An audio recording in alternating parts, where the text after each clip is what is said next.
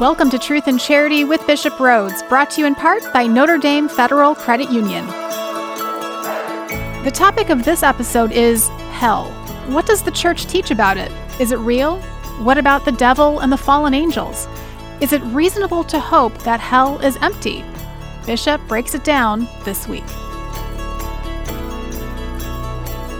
Welcome to Truth and Charity with Bishop Rhoades. I am Kyle Hyman, joined by our good bishop. Thank you for being here. You're welcome, Kyle. Good to be here. How are you doing? I'm doing great. The topic for today is maybe one that would scare some people, but we talked about purgatory and started getting into hell a little bit when talking about purgatory. Thought rather than open up that can of worms, maybe that has its own episode by itself. And then maybe we can have a future episode on heaven to complete the trilogy. Yeah, I think we need to talk about heaven and not just about purgatory and hell. I think we have to complete it. It's like whenever you have the hymn in church and it ends with the death, and there's last verse has the resurrection. we can't end on that. Yeah, that's right. Yeah, we could talk a lot about hell, and and the church's understanding, what we read in Scripture about it. So yeah, let's go for it. Okay, so maybe start off with what is hell? I guess, is it for sure a real thing, or is it potentially just an imaginary thing that we use like an allegory kind of a thing? No, it's real. Okay. That's a dogma of our faith. Hell is real.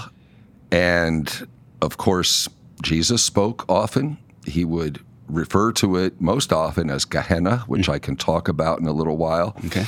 But it is as the Catechism says, the state of definitive self-exclusion from communion with God and the blessed. So let me repeat that. Okay. The state of definitive self-exclusion from communion with God and the blessed is called hell. And Jesus spoke often about it and used the word Gehenna, of the unquenchable fire reserved for those who to the end of their lives refuse to believe and be converted, where both soul and body can be lost. So the teaching of the church affirms the existence of hell and that it is something eternal. So immediately after death, the souls of those who die in a state of mortal sin, according to the Catechism, descend into hell, where they suffer the punishments of hell, eternal fire. So the chief punishment of hell is eternal separation from God. Mm-hmm. And it's only in God that we have life and that we have happiness. That's what we were created for. That's what we long for. So when you think about hell, it is really a horrible reality.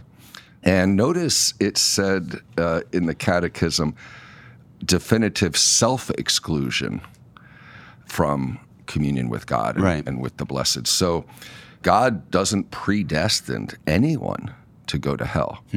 It's up to us. We willingly turn away from God in mortal sin.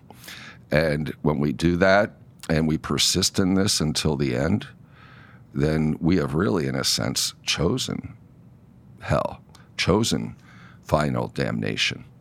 So I think that's the nucleus of the church's teaching. A lot more can be said. I'd like to talk about maybe how this developed through Scripture when we read about hell, beginning with the Old Testament. The Old Testament, it's very interesting, especially Jewish thought and Jewish belief in its early stages. There was no real belief in the afterlife. Now, in the latter part of the Old Testament, you do see some belief in the afterlife. But we find the word Sheol, S-H-E-O-L. It's a Hebrew word. It's the abode of the dead. Mm-hmm.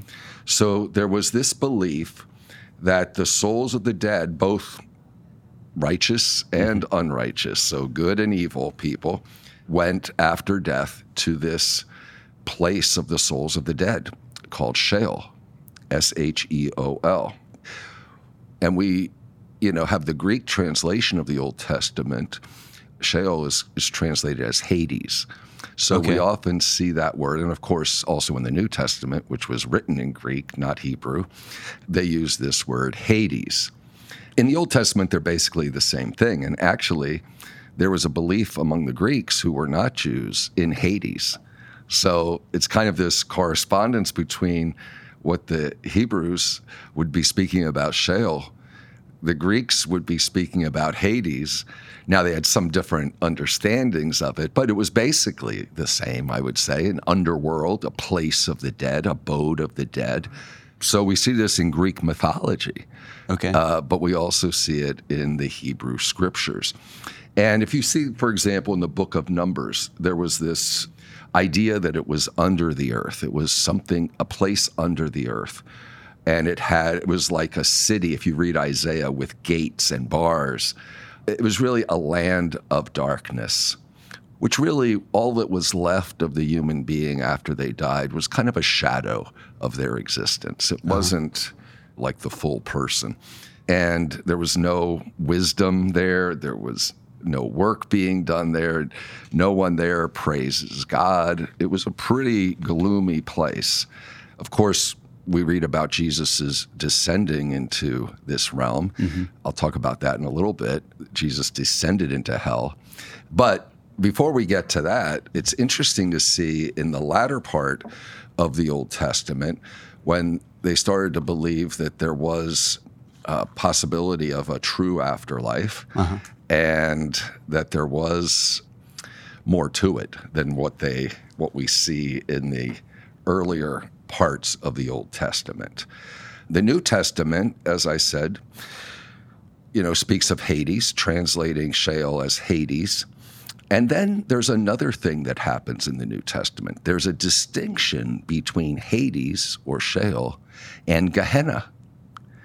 Okay? Because by the end of the Old Testament, they saw this place where the dead go temporarily to await resurrection. Now, that wasn't the idea earlier on in the Old Testament. But Gehenna is a place of eternal punishment for the damned. Hades is more associated with death. And then in the final judgment, the wicked, the evil dead, are brought out of Hades and cast into the lake of fire, which the fire of Gehenna. Okay. In the book of Revelation, for example, you see that reference to the lake of fire. Now, one passage that I think that really can help us in seeing how this development is the parable of Lazarus and the rich man in the Gospel of Luke, chapter 16. Because here we have Jesus referring to this by giving us this parable. So I think everybody, I don't have to read, everyone remembers the story of the poor man Lazarus who was ignored by the rich man. And there he was, Lazarus covered with sores, lying at his door. And this rich man would come by and just ignore him. They both died. And when the poor man died, where did he go? It says in the parable, he was carried away by angels to the bosom of Abraham. Mm-hmm. Okay, what happened to the rich man? He died, he was buried, and he went to the netherworld, where he was in torment. Okay? And he cried out to Abraham and Lazarus, who were kind of on the other side, to have pity on him. And of course, there was, according to the parable, a great chasm to prevent anyone from crossing who might go from one side to the other. So, what are we seeing here? That this Hades, where everyone goes after they die, according to some of the older beliefs, we have Jesus speaking of another state of the righteous. Mm-hmm. So, whereas the rich man went to Hades, it really was Gehenna. I mean, he was going to hell. Right. Whereas Lazarus was going into this other place where he isn't yet with God. It's not heaven, but where there isn't this torment. So the church has, especially the early church fathers, referred to that state where Lazarus was as the limbo of the fathers. So the just who died, the limbo of the fathers. So we think of people like Abraham, of course, but think of people like Moses or King David, all these just men and women. Is that part of Hades? It talks about a chasm. So if it is, it's separated. It's this other state that's kind of separated. And it's there that Jesus descended to rescue them. So. And you mentioned that when you talked about purgatory, is that when we hear Jesus descended into hell, that might be a mistranslation, that when they say hell, they don't mean hell, the place that you don't ever come back from, but this kind of almost a purgatory type of a place. Yeah, it's not purgatory because, I guess you could say it's similar. Okay. Yeah. Typically they call it the limbo of the fathers because purification is not necessarily needed. Mm-hmm. But heaven's gates have not yet been opened, until Christ's death and resurrection. So purification is not needed because why? You could have some of those blessed or just of the Old Testament who already were purified in this life. Okay. And, So it's all, these are all, we're talking about things kind of beyond our human experience, beyond time and space. But so it's a lot of speculation. But I think the core teachings are really important here. And the fact that when Jesus spoke of Gehenna, it was clearly a reference to eternal damnation. Okay. By the way, Gehenna comes from this area right outside Jerusalem that was like a big garbage heap where they would burn the garbage. And it stank, and it was, and even earlier there were worship of false gods there and sacrifices of children, human sacrifices. Wow. So it was like the most horrible place. Yeah. So that's why Jesus and others called, Jesus referred then, and they called this place Gehenna.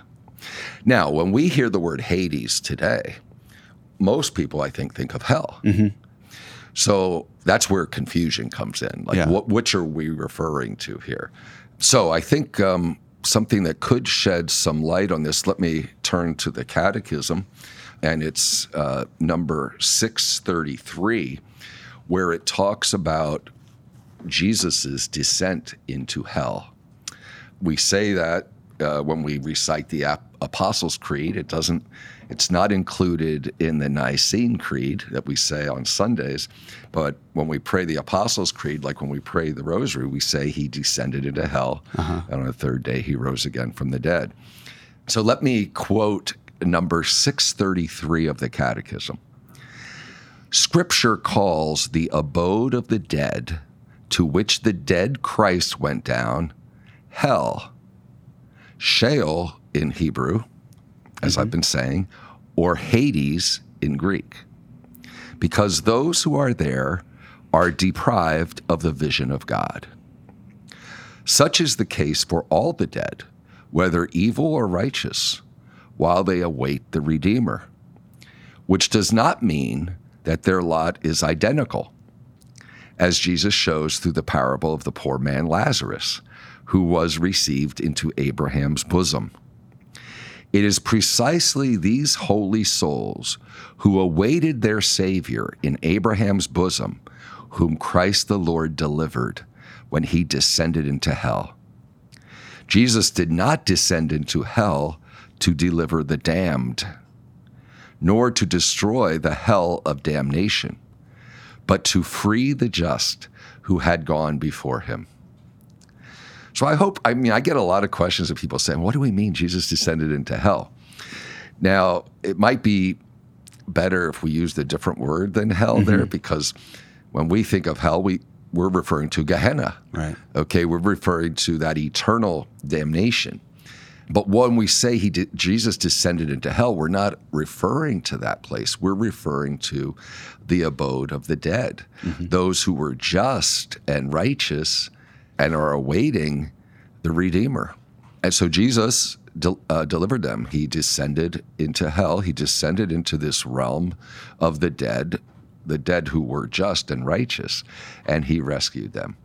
One of my favorite passages in the Office of Readings of the Liturgy of the Hours is on Holy Saturday.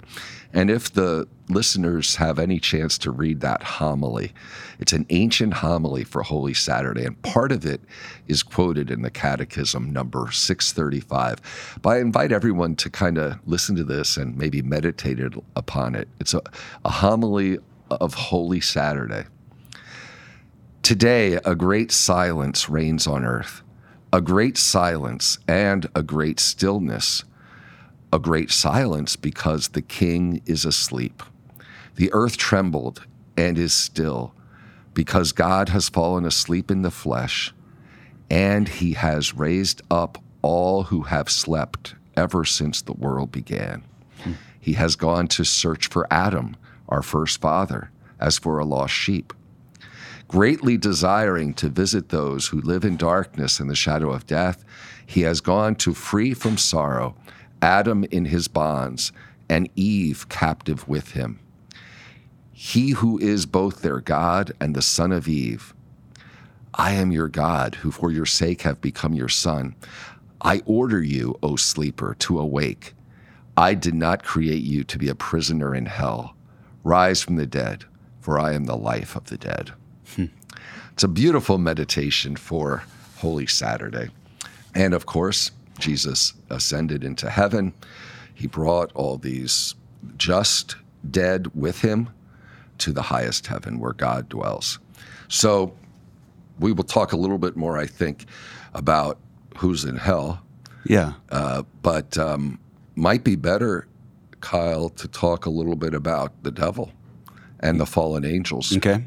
Yeah, why don't we do that? We'll take a break. If anybody has questions for Bishop for a future episode, you can text the Holy Cross College text line at 260-436-9598, and we can talk more about hell, if the fallen angels is that allegory or if that's historical, if it's reasonable to hope that hell is empty, and more. Coming up on Truth and Charity with Bishop Rhoades, brought to you in part by Notre Dame Federal Credit Union.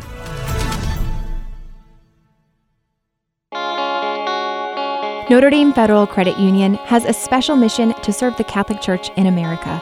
In 2020 alone, we've served over 800 parishes, schools, and nonprofits in more than 25 dioceses nationwide. We are a member-owned, not-for-profit cooperative, working hard to create a national Catholic financial alternative to the for-profit banks. You already share our values, why not share in our benefits? Notre Dame Federal Credit Union.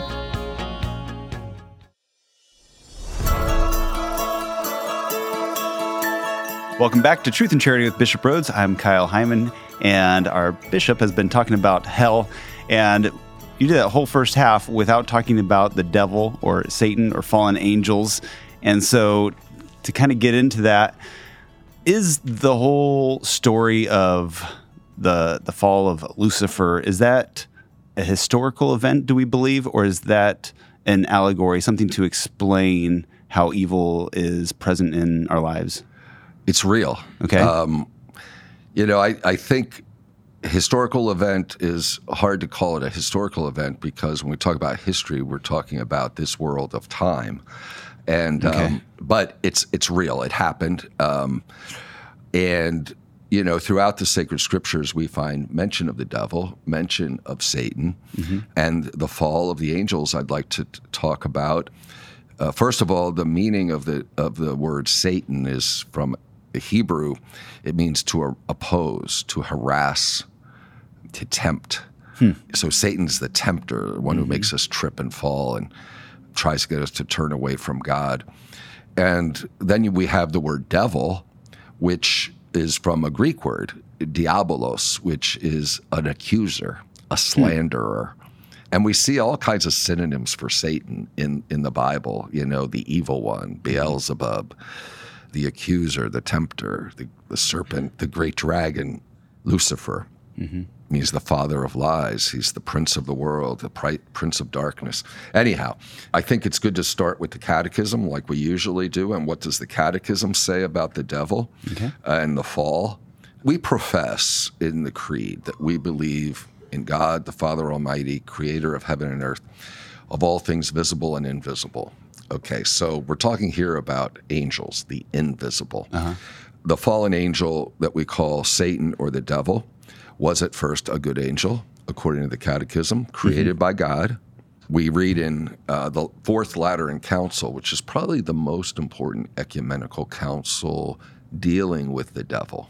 Okay. That treats of devil and hell. It says, the Fourth Lateran Council, says that the devil and the other demons were indeed created naturally good by God, but they became evil by their own doing. So the sin of these angels is referred to in Scripture, their fall.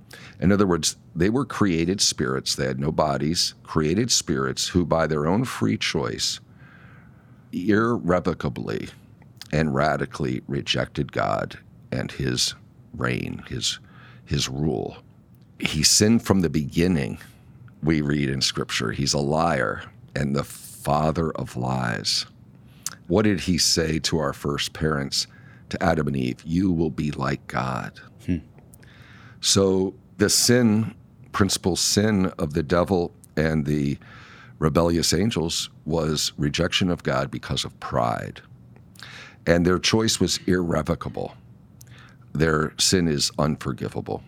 There's no repentance for the angels after their fall, just as there is no repentance for men after death. We know Satan even tried to divert Jesus from the mission received from his Father. He tempted Jesus in the desert. But the power of Satan, the Catechism says, is not infinite. He's only a creature. He's powerful from the fact that he's a pure spirit, but he's still a creature. He may act in the world out of hatred for God and for Jesus, for the kingdom, cause great injuries, but he's not all powerful. God is more powerful. So we have this different times in Scripture where it talks about Satan and this rebellion of the angels. Remember the parable in Matthew 25 about the separation of the sheep and the goats? The Son of Man said to those on his left, out of my sight you condemned, into that everlasting fire prepared for the devil and his angels. Then we read in the second letter of St. Peter, did God spare even the angels who sinned? He did not. He held them captive in Tartarus. Now, you might say, what's Tartarus? Yeah. If you've ever seen that word, it's the term in Greek mythology to indicate the place of punishment in the underworld. St. John says the man who sins belongs to the devil because the devil is a sinner from the beginning. Now, the Catechism says it's a great mystery that providence should permit diabolical activity, but we know that in everything, God works for good with those who love him. One of the things that our Lord said, or what he called Satan, was the prince of this world, because he uses things of this world, material things, to distract us from God. He tempts us to adore material things, the sensual power, all of this, rather than God.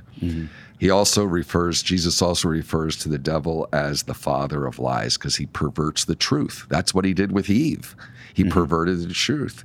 He fills our minds with doubts so that we rationalize why something is right, even though deep down we know it's wrong. He's the prince of darkness. He's very crafty. He tempts us with bad thoughts, hateful thoughts, pessimistic thoughts. Jesus called him the murderer. How is the devil the murderer? Because he seeks to kill the grace of God in our souls and take our souls to hell.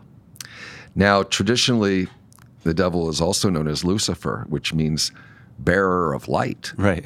Well, that's because in the beginning, that's what he was. He was one of the seraphim, the highest choir of angels who see and adore God directly. So he lost that light. He lost that beauty. But we're confident. We always have to remember this. We should take the presence and power of Satan seriously.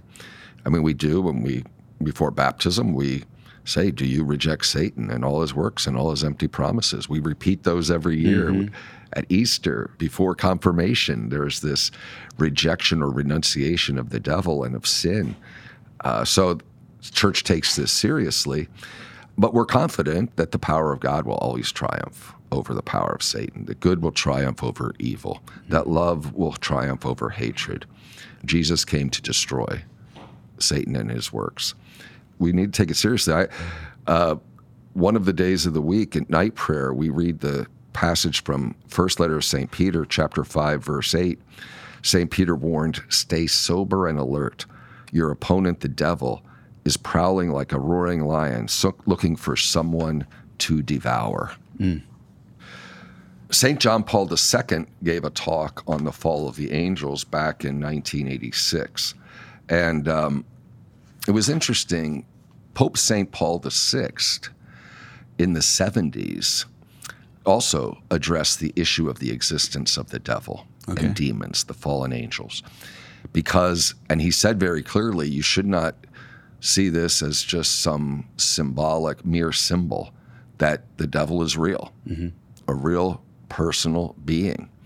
And John Paul taught the same thing because really, as I said, the Fourth Lateran Council dogmatically defined this, that the devil or Satan and the other demons were created good by God and have become evil by their own will. They made this choice. They rejected God. That's eternal. There's also a passage I forgot to mention in the letter of St. Jude in the New Testament, chapter 6, where it says, "The angels who did not keep their own dignity but left their own dwelling are kept by the Lord in eternal chains in the darkness for the judgment of the great day."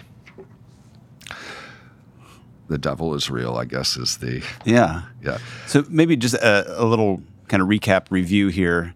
You mentioned the angels had free will, or have free will. Yes. Was it a one-time thing? Because part of the angels being different than humans is that they are in the presence of God. So I kind of wondered, do they make a choice and it's an eternal choice? Like they're either good or bad from the beginning because they're in the presence of God. And they made that choice. They know what they're saying yes to or saying no to, whereas we have a chance to make good decisions and bad decisions every day, partially because we don't have that fullness of an experience of being in the presence of God in the way that the angels do. That's true. I mean, when you talk about the intellect of the angels, because as you said, they're in the presence of God, is greater than our intellect. But they are not all-knowing. Okay. It would be an error to say that they're omniscient, like God. They're not. Okay. They're still creatures. So they don't know all of God's plan, et cetera. So I think that's important to realize. But like us, they're free. And it might seem that their sin could be greater than ours because of their greater intellectual knowledge. And having been in presence of God, I don't know. It seems like the angels are either good or bad. You don't have kind of like these wishy-washy angels in the middle that are kind of doing God's will one day choice. And then they kind of slip up the next day. They're because their choice use the was word definitive, irrevocably. Yeah, it's irrevocable. Irrevocable. That's the word. Yeah. Yeah, exactly. It's a cool word. That's why hell is eternal. You know, so their choice. It's like with us, when we die, our choice is made. You know, we've made the choice. It's definitive. It's irrevocable. Yeah. You know, we're either saved or we're damned at the end of our life. Even if we go to purgatory, we're saved, you know. And how does that fit in with God's mercy? If God is, infinitely merciful, and it seems like we would constantly be getting another chance. But there's a certain point where we don't get another chance. Why wouldn't we say God still would give you, like, if you're in hell and you realize, oh man, I made a mistake, why wouldn't he forgive you at that point? Because once one has made that irrevocable choice, they're not going to change their mind. In other words, their definitive rejection of God is exactly that. So they remain in that state forever. Yeah. I mean, we get into some mystery here. I mean, there are some people who believe that there's no one in hell because of God's mercy. And that's really the next thing we're going to talk about, I think, Kyle, right? Well, yeah, because there's kind of a debate online right now, too. Is it reasonable to hope that hell is empty or that nobody is going to hell? You know, that debate on the internet really goes back to some things that Bishop Barron said that he was very criticized for. And actually, what Bishop Barron was expressing was a lot of the theology of a very famous, renowned theologian, Father Hans Urs von Balthasar, who actually was a great theologian who was Pope Paul VI had him on the International Theological Commission, and John Paul II named him a cardinal. He was very much honored by Pope Benedict XVI. So he was a great Catholic theologian, but he wrote a book and that was controversial and still is, and that's where we get into the controversy. The name of the book, the title of the book is "Dare We Hope That All Men Be Saved?" And Bishop Barron, though not totally, but significantly, I think, adopts the position of Hans Urs von Balthasar. The question is, can we have this reasonable hope that everyone will be saved, that eventually that there's no one in hell? What does the church teach about this? The church doesn't say. The church teaches definitively that there is a hell. Mm-hmm. But the church does not teach definitively that there are people in hell. There are fallen angels. Is that fallen angels, definitive? Right. Okay. I think we kind of presume that it's probable, that there are people in hell. I mean, I think it's very probable. Mm-hmm. But should we hope that there's no one there? That's kind of the question. Is it reasonable to hope that? And I mean, that's a valid question, I think. But von Balthasar and Bishop Barron have been criticized quite a bit. Now, let me just talk about, exactly what von Balthasar says. First of all, he was a loyal son of the church. So he does not deny any of the dogmas of our faith. Mm-hmm. What are his key points? Because of what God has accomplished in Christ through the power of the cross, von Balthasar says we can reasonably hope that all people will be saved. Mm-hmm. And he says the church has never claimed to know if any human beings are hell, which leaves open the theoretical possibility of universal salvation. Now, there are two kinds of passages in the Bible that regard salvation and damnation. This is von Balthasar saying. There are some passages of Scripture that suggest that there are two final outcomes, heaven or hell. Obviously, Matthew 25, we see that. The goats and the sheep. The goats go to hell and the sheep go to heaven. But then there are other passages that suggest the salvation of all humanity.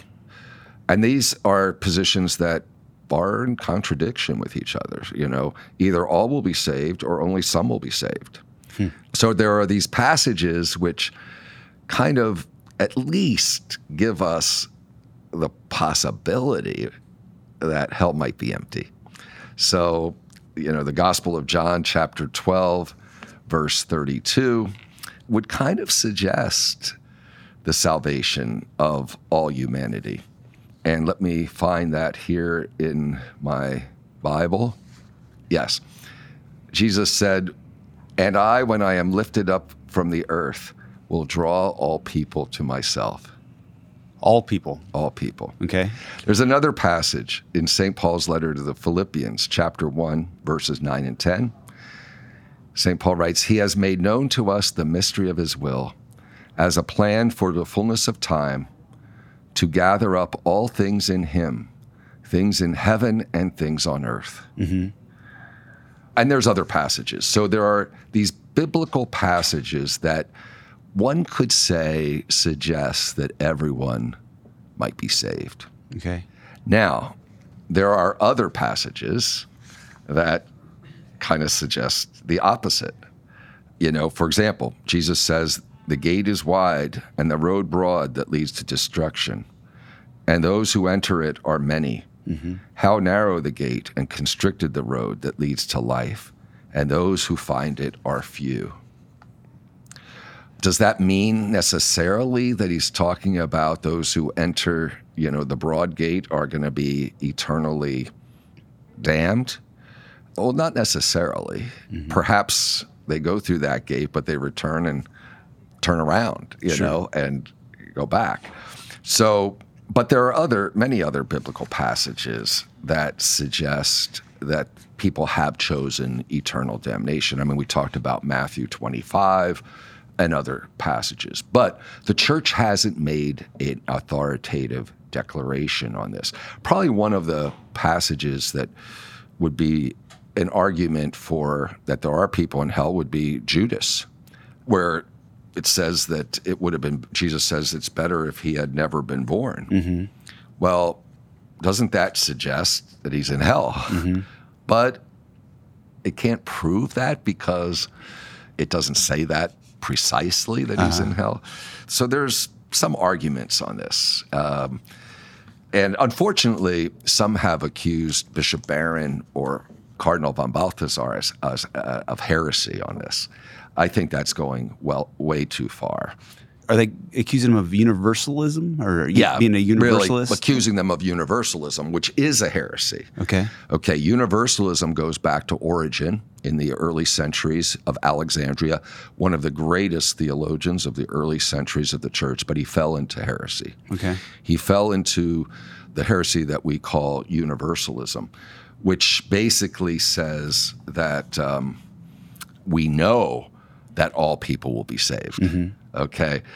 It's this certainty that there's no one in hell, that we know that the church teaches that hell is empty.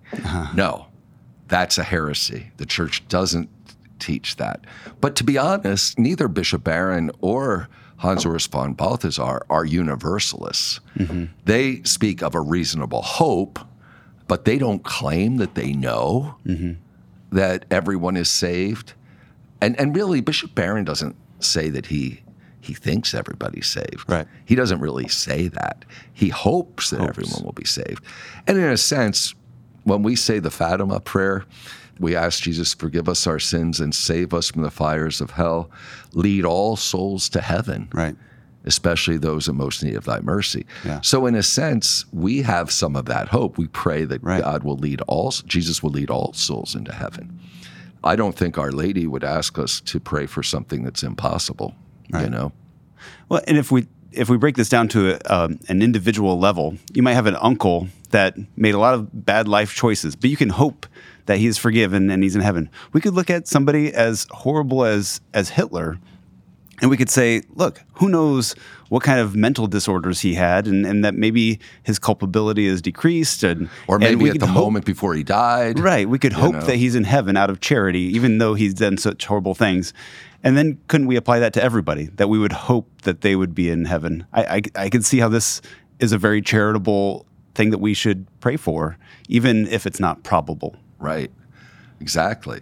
Now, it's interesting. There are some other early church fathers who taught universal salvation or something I'd say that was close to it. People like St. Gregory of Nyssa and Maximus the Confessor. And so there was fighting over this even in the early centuries. But then, and there were some, I mean, when you think about Teresa Benedicta of the Cross, Edith Stein, she said that it was infinitely improbable that someone would reject God and totally and be in hell.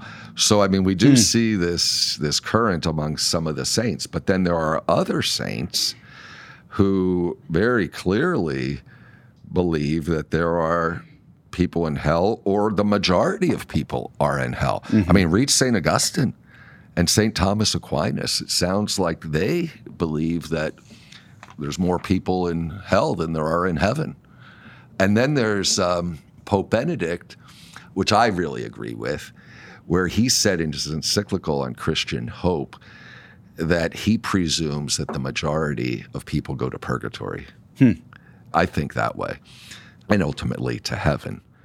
But I would also think it's more probable that there are people in hell. That's just my own personal belief. But, so there is certain latitude on this because of the church's teaching. So we have to affirm by our faith that hell exists, and it's a possibility for people.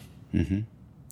One scripture you didn't mention is how the rich man is going to get into heaven. And he says it's easier for a camel to pass through the eye of a needle than for a rich man to enter heaven. And then he says, well, how is this possible for anybody then? So with God, all things are possible. So even though we don't deserve heaven, and many people might deserve hell, like it's possible that God can make possible what seems like is impossible, that a camel would pass through an eye of a needle. I mean, there's this idea of hope is so important. I mean, we don't want people ever despairing or losing hope of salvation. That each of us should hope with the grace of God to persevere until the end and to obtain the joy of heaven. I mean, if we don't have that hope, then our lives are miserable, and really then we don't really have faith and trust in God. So we do pray for all people to be saved, even in some of the prayers of the liturgy. But I don't agree with, I personally, and this is all personal opinion, I don't agree that the majority are in hell, and I know Bishop Barron doesn't believe that, but I don't know. Maybe they are. Yeah. I agree with Pope Benedict that the great majority of people probably have some openness to God, some love in their hearts, and need purification, need purgatory. So these are all matters of speculation. And it's interesting, even though Bishop Barron, it's interesting, he disagrees with Augustine and Aquinas on this. And he's a great big fan of Augustine and Aquinas. So it's interesting, So we don't need to go deep into this, but just maybe your quick thoughts on fiction stories about hell, like Dante's Inferno or C.S. Lewis's Screw Tape Letters. Are these things that we should take a lot of stock in? Are they good ways for us to visualize something that we have a hard time grasping, or maybe should we not put too much stock in something like that? No, I would recommend both of those works. Okay, but there are some other things I wouldn't recommend. But speculations, idle speculations that are terrifying, for example. But I would highly recommend Dante's Inferno. Okay, I mean it's the whole Divine Comedy, his Purgatorio, and his Paradise as well, Paradiso.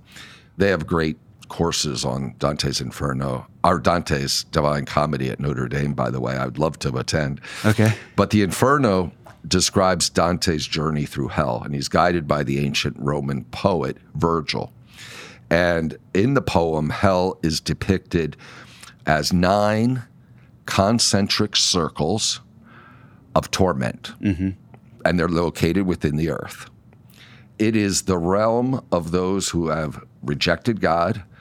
They've yielded to the temptations of the devil, their different appetites, violence, their intellect was perverted. And so really the level of punishment one has in hell is according to the gravity of the sin. So in these different circles of hell, you have, for example, those who are in hell because of their greed, or in hell because of murder, or they're in hell because of violence, because of hypocrisy, all kinds of sins. And it's really quite deep, amazing poetry. And anyhow, we don't have time to get into it. It would be good, and I'm no Dante expert, but it would be something to read. But I also say his Purgatorio and Paradiso as well. All right. Well, we did have a listener submitted question about some of this, but I think we might have to save it for another time because we're running a little low here on time. But thank you again for another episode, and hopefully we'll soon get to an episode on heaven and kind of round out this trilogy. We'll have a nice little set here, a 3-piece set that everybody can listen to.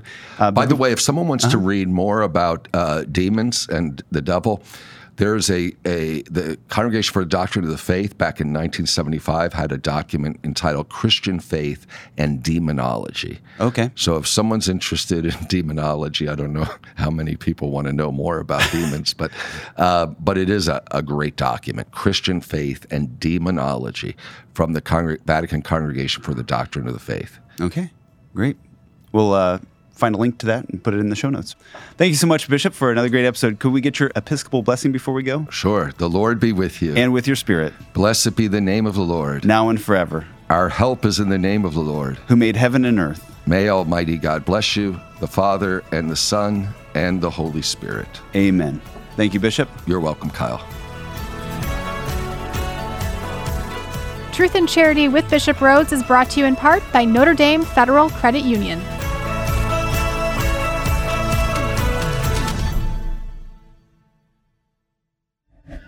This show is a production of the Spoke Street Media Podcast Network. For more great podcasts, visit spokestreet.com.